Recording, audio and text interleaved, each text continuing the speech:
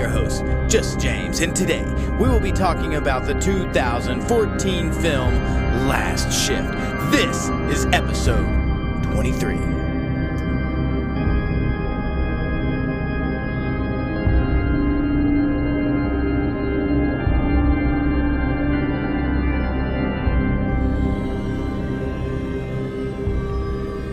Welcome back, listener, to the Just James Horror Review. I'm your host, Just James, and today we are talking about the 2014 film Last Shift.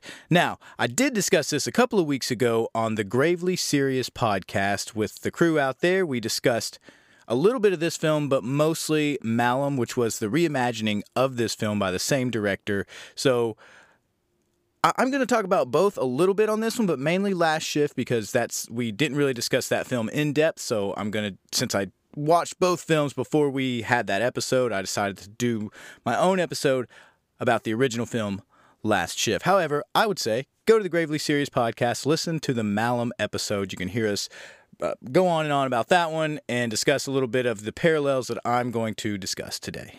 This film was directed by Anthony DiBlasi. I'm not real for sure what else that he's directed that's of note other than maybe Malum when it came out.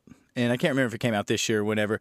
But really the actors in it, there's no big name actors that I think are instantly recognizable. But I will say the main character, her name is Juliana Harkov. It's either me Harkovy or Harkovy. I don't know where the emphasis goes on that one. But since Last Shift, she has been introduced to the DC universe, and apparently she plays the character Black Canary, which is Dina Drake. I'm going to assume that those are the same people, but one is like the hero side, and the other one is like her not hero side. I don't know. I don't really keep up with the DC universe stuff. I mean, there's so many films now, it's super hard to keep up with them. So anyway, that's who she plays. I think I haven't seen her, but I'm assuming she plays a great superhero character because I'm going to guess that the transition for her to play a superhero type character is pretty easy just based on her performance in Last Shift.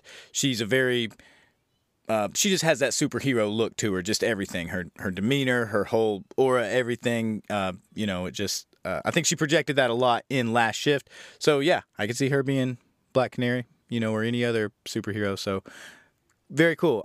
Maybe I'll check that out. So if you've had a chance to listen to the Malum episode on Gravely Serious, I referred to Last Shift and Malum as one's a grower and one's a shower. What I mean by that is Last Shift is definitely a grower because it doesn't give you everything. It doesn't show you everything. It builds suspense. It builds the dread and all that using the absence of sound, its use of light and shadows. I mean, it's just kind of an expert way to use this high contrasting light with these deep, deep, dark corner shadows. And it has all these overlays of voices and whispers, just how the scenes.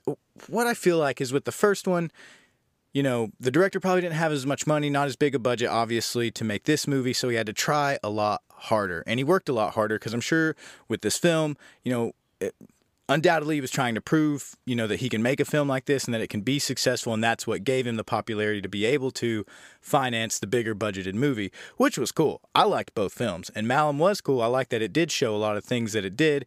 But it definitely, as far as the fear factor goes, I'm going to say Last Shift was a scarier movie because it didn't give me everything on the screen. And Malum was more of kind of your summer, pre-Halloween flick kind of thing, just to kind of get you ready for the season. That's how I felt as I watched both films. But that's enough about that. Let's get into it.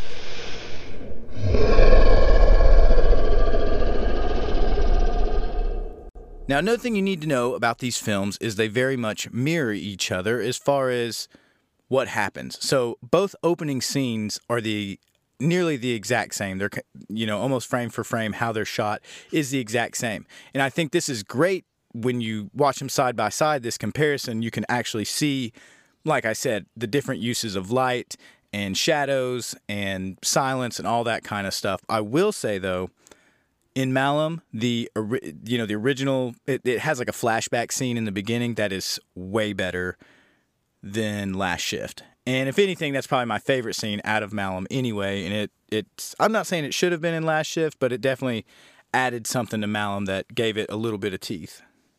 So our movie starts with Officer Lauren, and she's in a squad car talking to her mom and basically letting us, the audience, know that this is her first shift and that her mother really does not want her to do this job. And then she says something about, look how your dad turned out and all that. So we're starting to kind of build this story of she's super nervous about her first shift. She's not getting support from her mother, and something, we don't know what yet, bad has happened with her dad. And we're going to assume, I did anyway from watching it, that this is going to be either he was killed in duty or suicide or something that comes along with the negative effects of the stressful job, of being a cop in a city. I think there's even a scene during this or where the mom says something.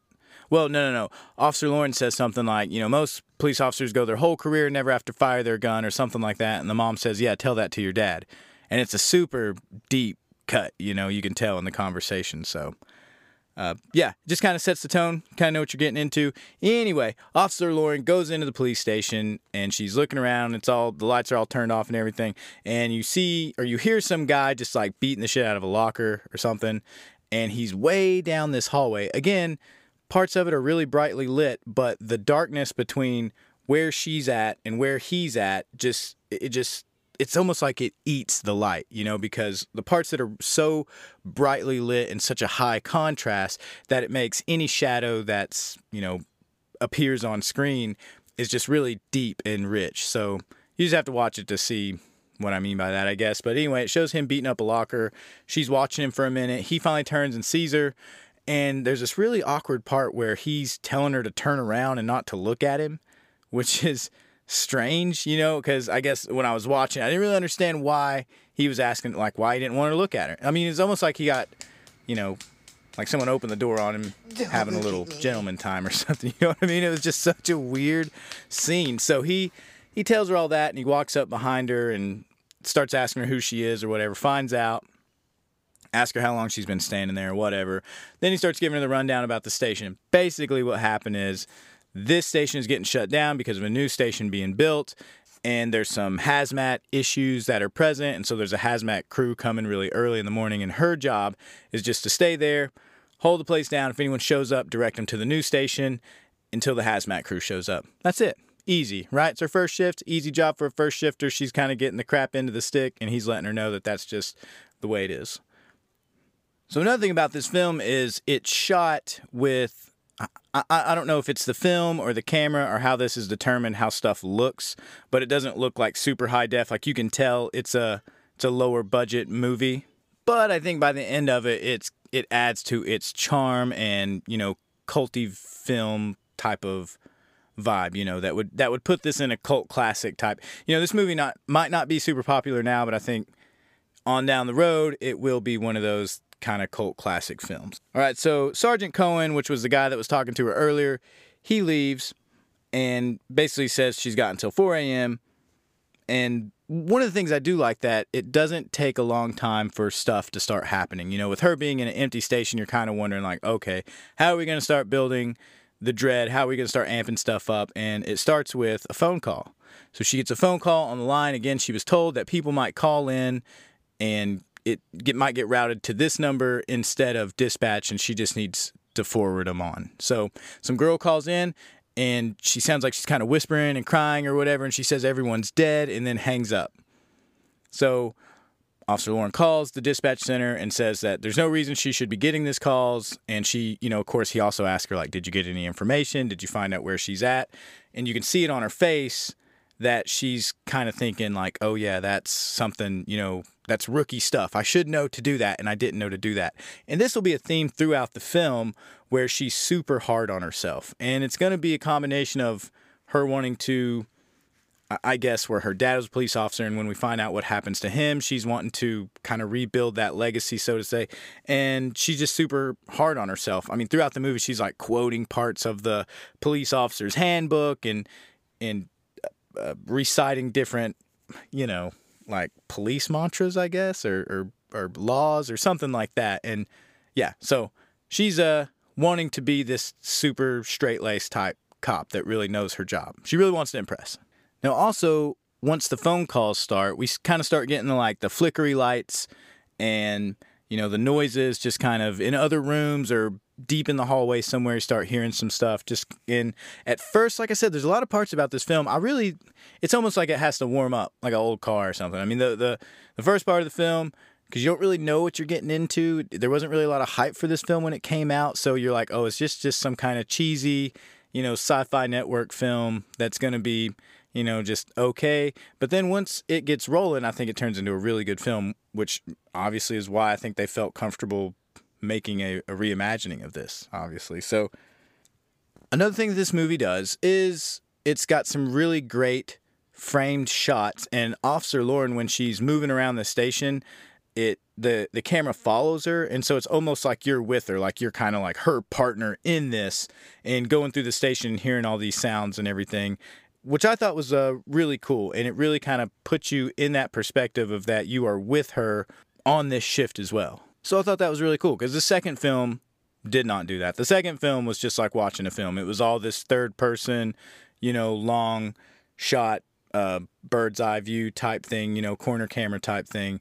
It just felt like I was watching a movie. It's kind of the difference, and I'd covered this before with the Blair Witch stuff. It's the difference between Blair Witch, the first one, and then Blair Witch 2. So these two films, I think, contrast a lot like those two films do, where one was, more kind of rough cut documentary style, guerrilla, video editing, that kind of stuff. It just had some real edge to it, and the second one was just a straightforward, money grab summer flick. And one more camera trick that I'll point out is a lot of time if it's not focused on Officer Lauren, it does these kind of zoom in creep shots that are shot like below her waistline, and they kind of come in, so it gives you the idea that there is this ghost or phantasm or whatever this thing is that's haunting the station is coming around her. If you think like Evil Dead shots, how those are, those big, long tracking shots of, oh, this is supposed to be whatever the bad thing is, and it's moving around the place. So the shot where the thing was like jumping around the cabin and moving, you didn't actually get to see what it was, but it showed you like their POV kind of stuff. So yeah, thought that was cool, and it worked really well with this film. And the camera movement. So anytime there's a panning shot, or it's trying to show you the rest of the room, or Officer Lauren's moving or something like that, even though the camera is moving, it will keep her in the center of the frame, which it has a really weird effect on you when you're watching it. I can't really describe it. You'll just have to watch it and check it out. But when the camera moves and keeps her in the center, what that does is it doesn't let you see outside, I guess, what she can't see. So you can't really see like the peripheral. So you're hearing all these sounds and stuff, but the camera's not panning to the side and giving you this wide view angle for you to check out the room to see like, oh shit, what was that? I don't know, because she won't turn her head and look. So I'm stuck on the same view of where she's looking. And yeah, just cool. Like I said, it's just kind of maybe some basic, film school style techniques that they use to just make this film something better than initially what you thought you were getting into. All right, so moving on. There is a scene shortly after this where she sits down to eat something, and she's biting into this, I can't remember what it is, a burger or something like that, and there's a hair in it, which is, okay, whatever, there's a hair in it, but as she pulls it out, like her arm extends all the way out, and the hair just keeps coming, the hair just keeps coming out. And so she pulls it, and as she's doing this, she ends up hearing a knock, goes to investigate, and there's no one there. There's a knock on the front door of this station. Everything is locked up, remember, so people can't just walk in. And there's nobody there. And then she turns around in the lobby, and what is it? It's a bum taking a big hot bum piss in the middle of her lobby. Now, for this scene, she goes out there, and she's trying to tell him to leave. And, she's handling him. I would say it's just kind of kid gloves, just trying to get him out. She's not trying to beat the dude up or nothing or roughhouse him. She just wants him out of the station. And she gets him out.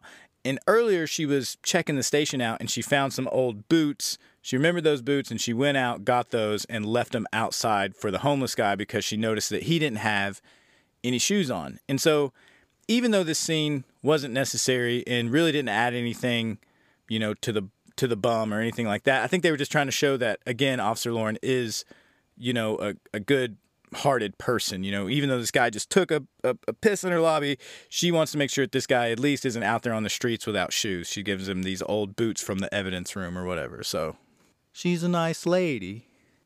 So she decides to start making some rounds at the station, and she's walking around checking some stuff out.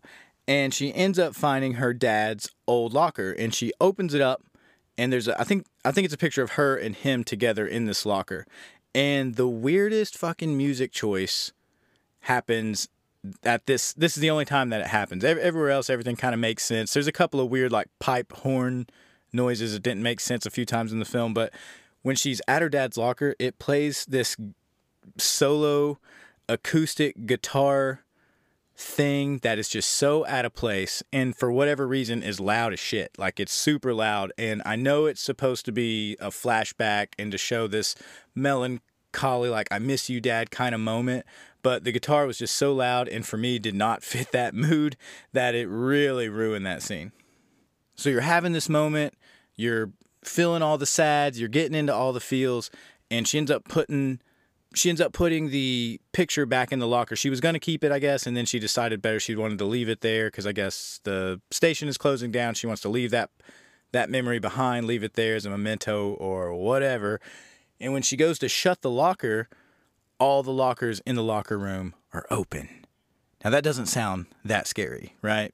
But when she went in there, they were all closed. And so when she shuts that door and the camera allows you to see past that locker door, all of them are open. It gives you kind of like a bird's eye view, and all the lockers are open, and it is kind of like a oh shit moment, because you've heard stuff, a couple of weird things have happened, but this is the first time where something just super unexplainable, like here we go kind of thing happens in the film. You know, gives you that little chicken skin, and you're like, all right, this is what we came for, here we go. So around this time, she ends up getting a second phone call from the person that called earlier, and she gets a name this time. The girl's name is Monica, and she says that she can hear pigs, and she keeps saying they're coming, and they're coming to get her, they're going to find her, all this stuff. And then we start getting some jump scares. We start hearing some clanging, and there's these big, like, rolling shelves. I don't know if you know what that means, but there's, like, shelves that slide on tracks. And so those things start banging and clanging behind her while she's on the phone. And the jump scares, again, they didn't have a lot to work with, so it's just kind of added in there. Almost too much, but it's like right at the threshold. It wasn't too over the top with the jump scares, but I think they were tastefully put in there, even if they were kind of often. So she's trying to figure out why these things are moving, and there's plenty, I will say this though, okay? There's plenty of times in this film where you're going to be like, you need to just get the fuck out of there, okay? I'm going to tell you, I love scary movies, and haunted house stories and all that kind of stuff are my jam. I love that shit, but I'm not hanging out. Like, it's a couple of weird, I can bypass a few things, a couple of knocks on the wall or whatever, but as soon as something super weird happens, like, I'm out. You call me whatever you want, but I can't fight a ghost, I don't think. I haven't tried, but who knows, maybe. I don't know, but what I'm saying is I'm out, okay? And she's not. A couple of weird things happen, and again, though, I think that is going to go back to her character as just being, I'm not going to give up. I'm not going to fail. I have to do this for me, for my dad, for my family name, whatever it is. She can do this. She's going to be successful. She's trained to do this. And yeah, this is the hill that she's going to die on. She's going to be the perfect cop. So as she's walking around the station, trying to just figure out where all these sounds and everything is coming from, she finds a back door that's open. She radios it in. She's letting them know on her, her dispatch radio that, hey, the door's open. I might have someone that has broken in. She's already dealt with the bum once. And then the radio, she starts hearing this singing, this almost like little kids singing on the radio. Kind of like in Freddy Krueger when all the little kids are singing, you start hear this like chanty kind of singing. After she radios it in, she starts looking around to try to figure out, she's assuming that it's the bum, right? Because she's already met with him once and he got in somehow, so she's thinking it's him. She does end up finding him in an evidence room. And now, in the second film, we find out that the second film, in Malum, we found out that bum is actually the father of one of the girls that was killed by this cult that we're going to be introduced to later. And I didn't catch that in the first film. That might have been the whole point, and maybe I just, kind of glossed over it or whatever, but yeah, it makes sense now, but I don't know if it was super apparent in the first film.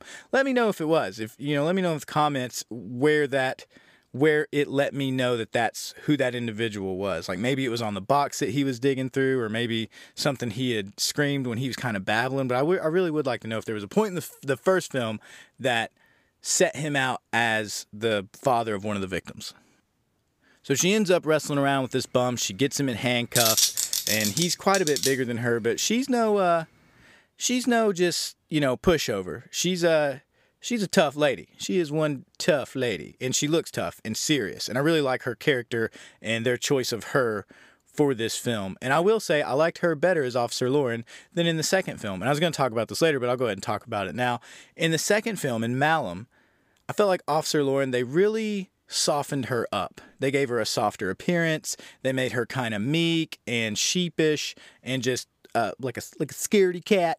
But in the first film, I felt like Officer Lauren was very tough, strong, and resolute and confident, even though she had those insecurities about wanting to be the best officer that she could. She stood very tall, with her shoulders back. Her hair was, perfectly in this perfect, I guess, not military style, but it's, you just have to see it. You'll know what I mean. But it's just a really tight ponytail thing, very professional, and just a very stern look. And yeah, she was tough. She was, by all means, she was tough, and which made what happened near the end of this film a lot more intense, I felt like. So why they felt the need to soften her up and kind of make, in the second film, it's like she was just a victim, she was just a victim the whole time. And I didn't enjoy that. I liked the powerful female character from the first film. I definitely preferred that, and I thought it made it a better movie. So anyway, moving on, she subdues this bum. She throws him into a cell, and while she's in there with him, she puts him in there I can't remember why she goes back in there with him, but she does, and the door shuts behind her, and the fucking lights turn off. So now she's stuck in this cell with this crazy bum, and there's all kinds of weird stuff going on, already, and the lights are off. Well, she had a flashlight, and this scene was done way better in the first film, too. She has a flashlight, and she ends up dropping it, and she can't see anything. So, like I said, all the lights go off or whatever. Well, then all of a sudden, the flashlight turns on, and it raises like the bum grabbed it, and he's got it, like, just holding it in his hands, flashlight. And she's saying, give me that back, give me my flashlight, whatever. And I'm not going to tell you again, whatever. So she's giving him all these like police commands and stuff. And then all of a sudden the flashlight pans over. And again, when the darkness in this movie, the shadows and everything, they consume everything. You can't see, even if you strain your eyes, there's no outlines or nothing, which really, to me is, and I've said it earlier, is one of the best parts in the film. So this flashlight pans over and you see the bum just slumped over in the corner. So now we know, again, another like chicken skin goosebump type part where the cackles on the back of your neck are standing up. You're like, oh my God, who has the flashlight? Because the bum's there, she's there. So of course she's freaking out. And while the flashlight is shining on the bum and just kind of shining around the room, she hears a woman's voice say, I'm gonna hurt you. And then there's a quick flash of the light showing on this girl with these bloody bags on their heads with the pentagram and stuff. And it's like a greasy, wet, weird sack on her head with this painted pentagram, and it looks really cool, and you see it for just a second. And that is another part of these films, is that they take all these like spooky jump scare kind of scenes and they're real instant.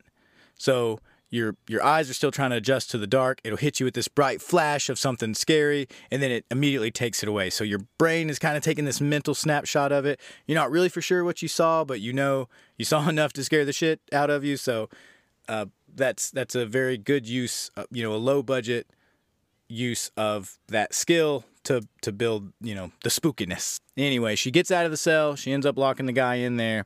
She goes back to the desk. And again, all this stuff is happening, and she just sits in the chair, kind of having this mental, decision with herself of whether or not she's going to stay. So what does she do? She starts repeating different, stuff out of the police handbook, or maybe the police officer's code, or whatever it is that she keeps saying over and over again to kind of bring her back down to earth, other than just leaving, because she's not going to leave, because that would be a sign of her failing on her first day at the job, and that's just not something she's going to settle with. As she's doing this, she leans back in her chair and she looks up, and it says SOW painted in red on the ceiling. So like I said, once this movie starts rolling, it hits you with a couple of things and it just keeps going. It doesn't really stall once we start getting into the freaky stuff, which is cool. After seeing this, Officer Lauren decides to go and check all the locks again, and she winds up at the back of the station, and there's a lady out there. This is a very awkward scene, and it was an awkward scene in both movies. I know they kept it as a callback to the old movie. But she starts talking to this prostitute named Marigold, who was probably one of my favorite characters, even though it was really, well, no, Officer Lauren's my favorite character, I would say.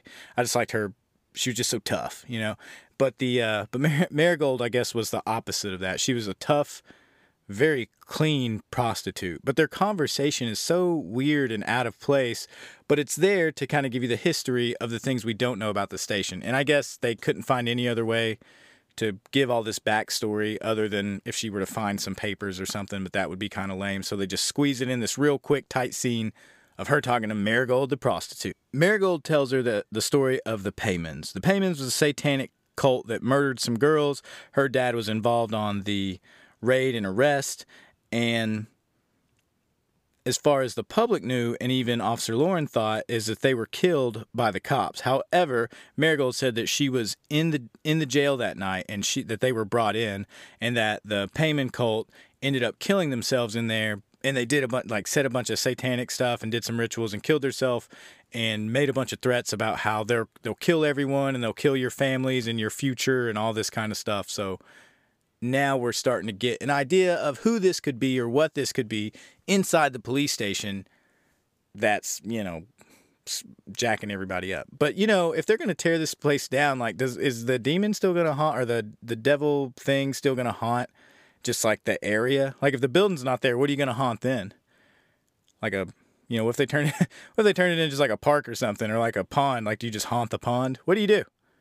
What do you do, devil guy? What do you do, poltergeist? I don't know. Actually, what's funny is I do know. If you've seen a movie called A Ghost Story with Ben Affleck's brother in it, Casey Affleck, it shows exactly what I'm talking about. So if you want to know what that looks like, go see that movie. It's extremely odd and boring as shit, but it makes you think a lot. I will say that. It's super boring, and I hated it. And then the next day I hated it. But then the third day, when I kind of thought about it, I was like, I think this movie was trying to tell me something. I think it was trying to teach me something. I'm not sure what, but my brain's trying to figure it out. But anyway, yeah, so it talks about what how a ghost would haunt the same area. I don't know. Anyway, getting sidetracked. Let's get back into it.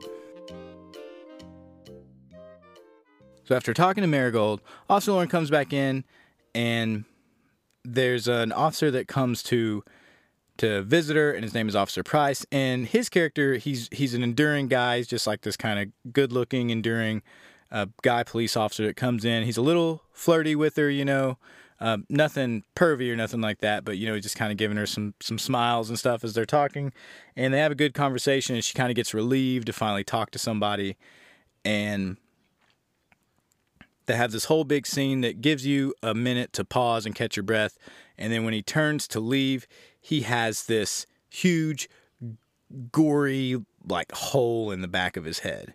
And we had learned earlier that the Payman family, that I guess Officer Lauren and that guy had saved 4 girls, and that they ended up killing 6 girls and 2 cops. So now we know that one cop that was just talking to her is one of the cops that was killed by the Paymans. And there is a cool thing about this hole, in the back of this guy's head, that it's got some stuff hanging out of it. The effects were good for that. They really were. So a little while later, we get a couple of repeats of things. Officer Lauren starts to hallucinate some more. She's seeing more of these people with their bags on their head. There is a cool scene of a body that's kind of moving in this weird inchworm style out in the hallway. And then all of a sudden it lifts up without using hands. So if you were laying on your belly and you were to stand up, without using hands or bending your knees, that's what this thing does, which is kind of cool. I can understand how they probably did it with wires and stuff. You can kind of see the motion of how that is, but it's still a really cool effect, and it's, unnerving to see. It's pretty neat. So she finally sees enough to where she decides she's going to leave. She's like, I'm out of here. It's just too much for me. I can't deal with this. I thought I could do it, but I can't, so she wants to leave. But then the phone rings. The phone brings her back in. It's the girl saying that she had talked to earlier, the same girl, saying that she has escaped to the woods, and, Officer Lauren says, you got to call dispatch, and whatever. She ends up getting off the phone with her, but Officer Lauren calls dispatch, and at this point, she had the person's name and was giving her all the information that she could, all the information that she gathered from the second phone call, and dispatch tells her that the girl that she's speaking with died a year ago. And she said something, and he goes on to say something else about how there's family members that are linked to the murder, but they were there was 3 that died in the jail cell that night, but it was part of a bigger commune. So he said it's probably just some of these people that are still, part of the cult or the commune or whatever. They're just messing with you. They probably know she works there, know who her dad is, and that's why they're screwing with her. Anyway, a couple other things happen, and she ends up seeing some crime scene pics or something like that, and then she gets hit with her own baton and passes out. I don't know. I can't. As I wrote the notes here that I'm reading over, I can't remember if she passed out, got hit with the baton. That doesn't make sense. She gets hit with her own baton. She wakes up, and some girl has her gun, and has her at gunpoint. And she says that she's a follower of the cult dude, John Michael. He's the devil guy. He's the original leader of that cult. And this is the 1-year anniversary of death, and that she, Officer Lauren, should feel privileged that she's there and that she is a part of whatever is about to take place. So we all realize this is all part of some plan that started with them hanging themselves in the cell a year ago. And as she tells her all this stuff, the girl takes the gun that she has, the cult member takes the gun, points it to her head, and shoots herself. And before she did that, she also told, telling her that this is all part of whatever ritual is taking place, is her taking her own life. Now, this is the part where Officer Lauren, she ends up getting chased by, I guess, the dead girl from the phone or something like that, ends up chasing her. She's trying to get out of the place. She goes back to the front of the building. The door is locked. It won't let her out, so she gets her gun. She shoots the glass a couple of times, and the glass, which is, again, they didn't have a lot of money for computer effects, but when she shoots the glass, it cracks where she shoots it at, and then the cracks just kind of seal up like nothing's ever happened. And again, this is another one of those scenes where you realize that there's kind of no escaping any of this. That whole, no way out kind of thing is really just kind of crashing down at this point. Again, a bunch of other stuff had happened way before. I mean, once you saw the guy with the hole in the back of his head, she should have tried to leave then, but she didn't, so now she's stuck in there and can't even get out. So to add to this, Officer Lauren is freaking out. She's in full panic mode.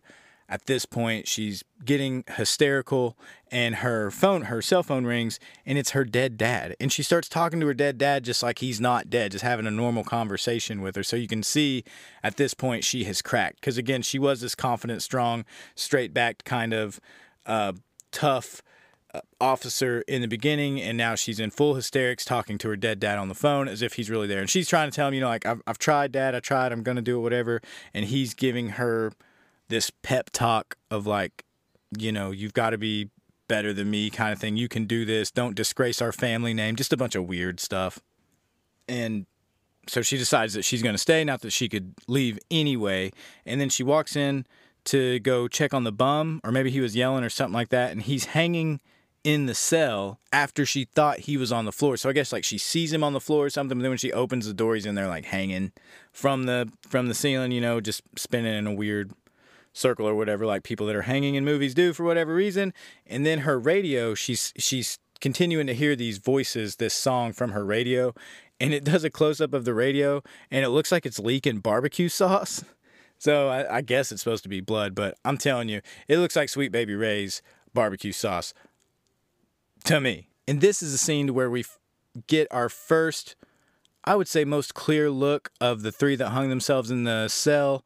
And they're in the flesh, and the main dude has this full demonic, sharp-teethed, weird-looking face. And you can tell he has this large scarring on his face, which we find out later is like a pentagram. You might not be able to see it on that first glance because it's such a quick flash.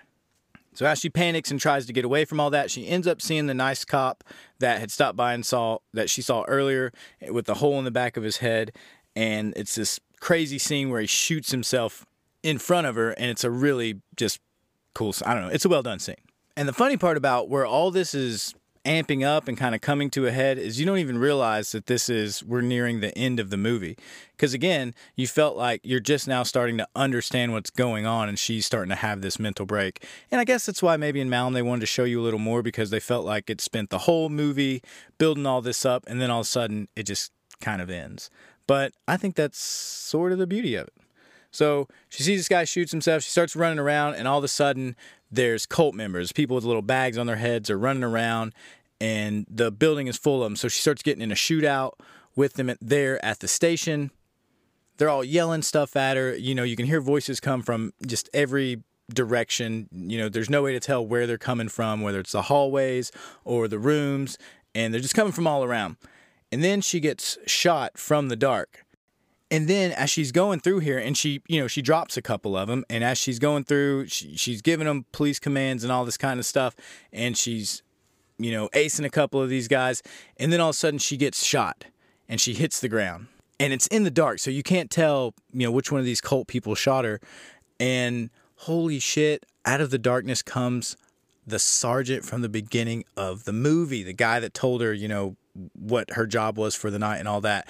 And I'll tell you, when you first see it, you think that he's one of them. He was acting really weird in the beginning, and I think maybe that's why that scene was so weird, so that this scene at the end would be that much more confusing, I guess, because when you first see him, you think, what in the fuck is going on? Now, there is a cool part, too, where once she is shot, again, the lights are all out in certain spots or whatever, so she's in the dark, but there is this flashlight, this really, really bright, intense flashlight on her face, so she can't really see anything, but her face is fully illuminated for this final scene, which I thought had a cool effect because it's so dark around her because it's so bright on her face, like a stage light almost.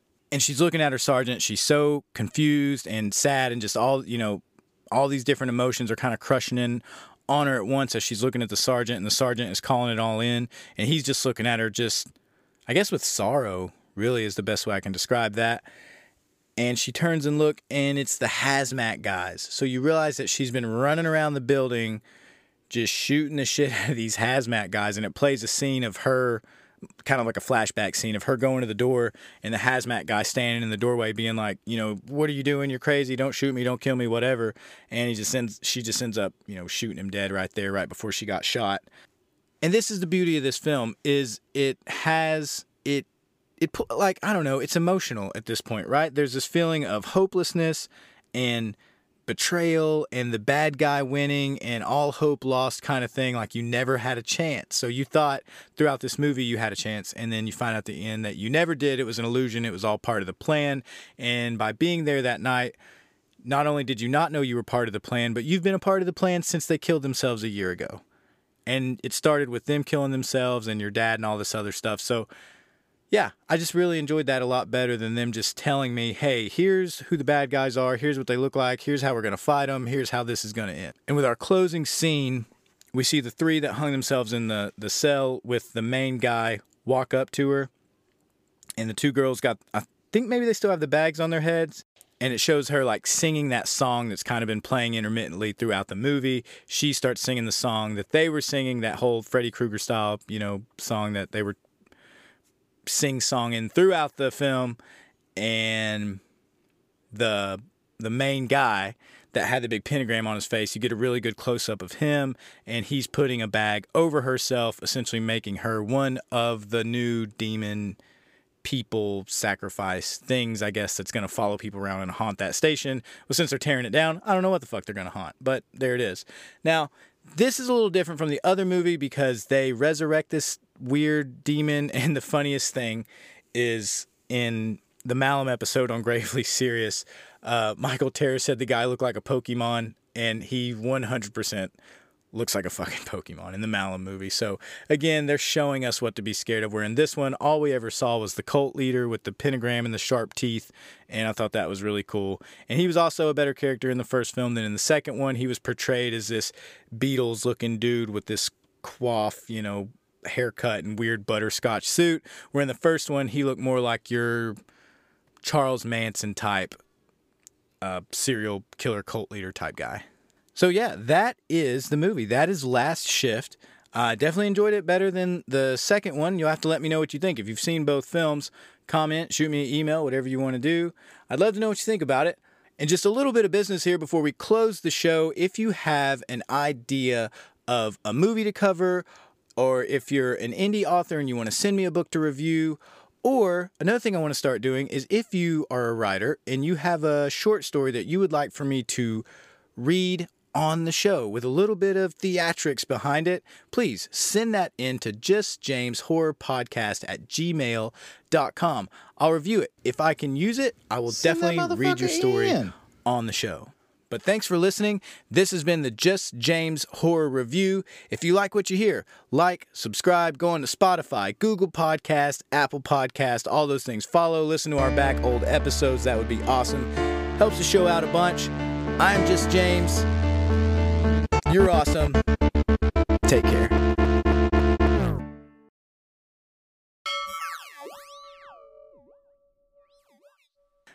stout, fuck. She's stout. Was she a goddamn teapot? Shit. Come on, James.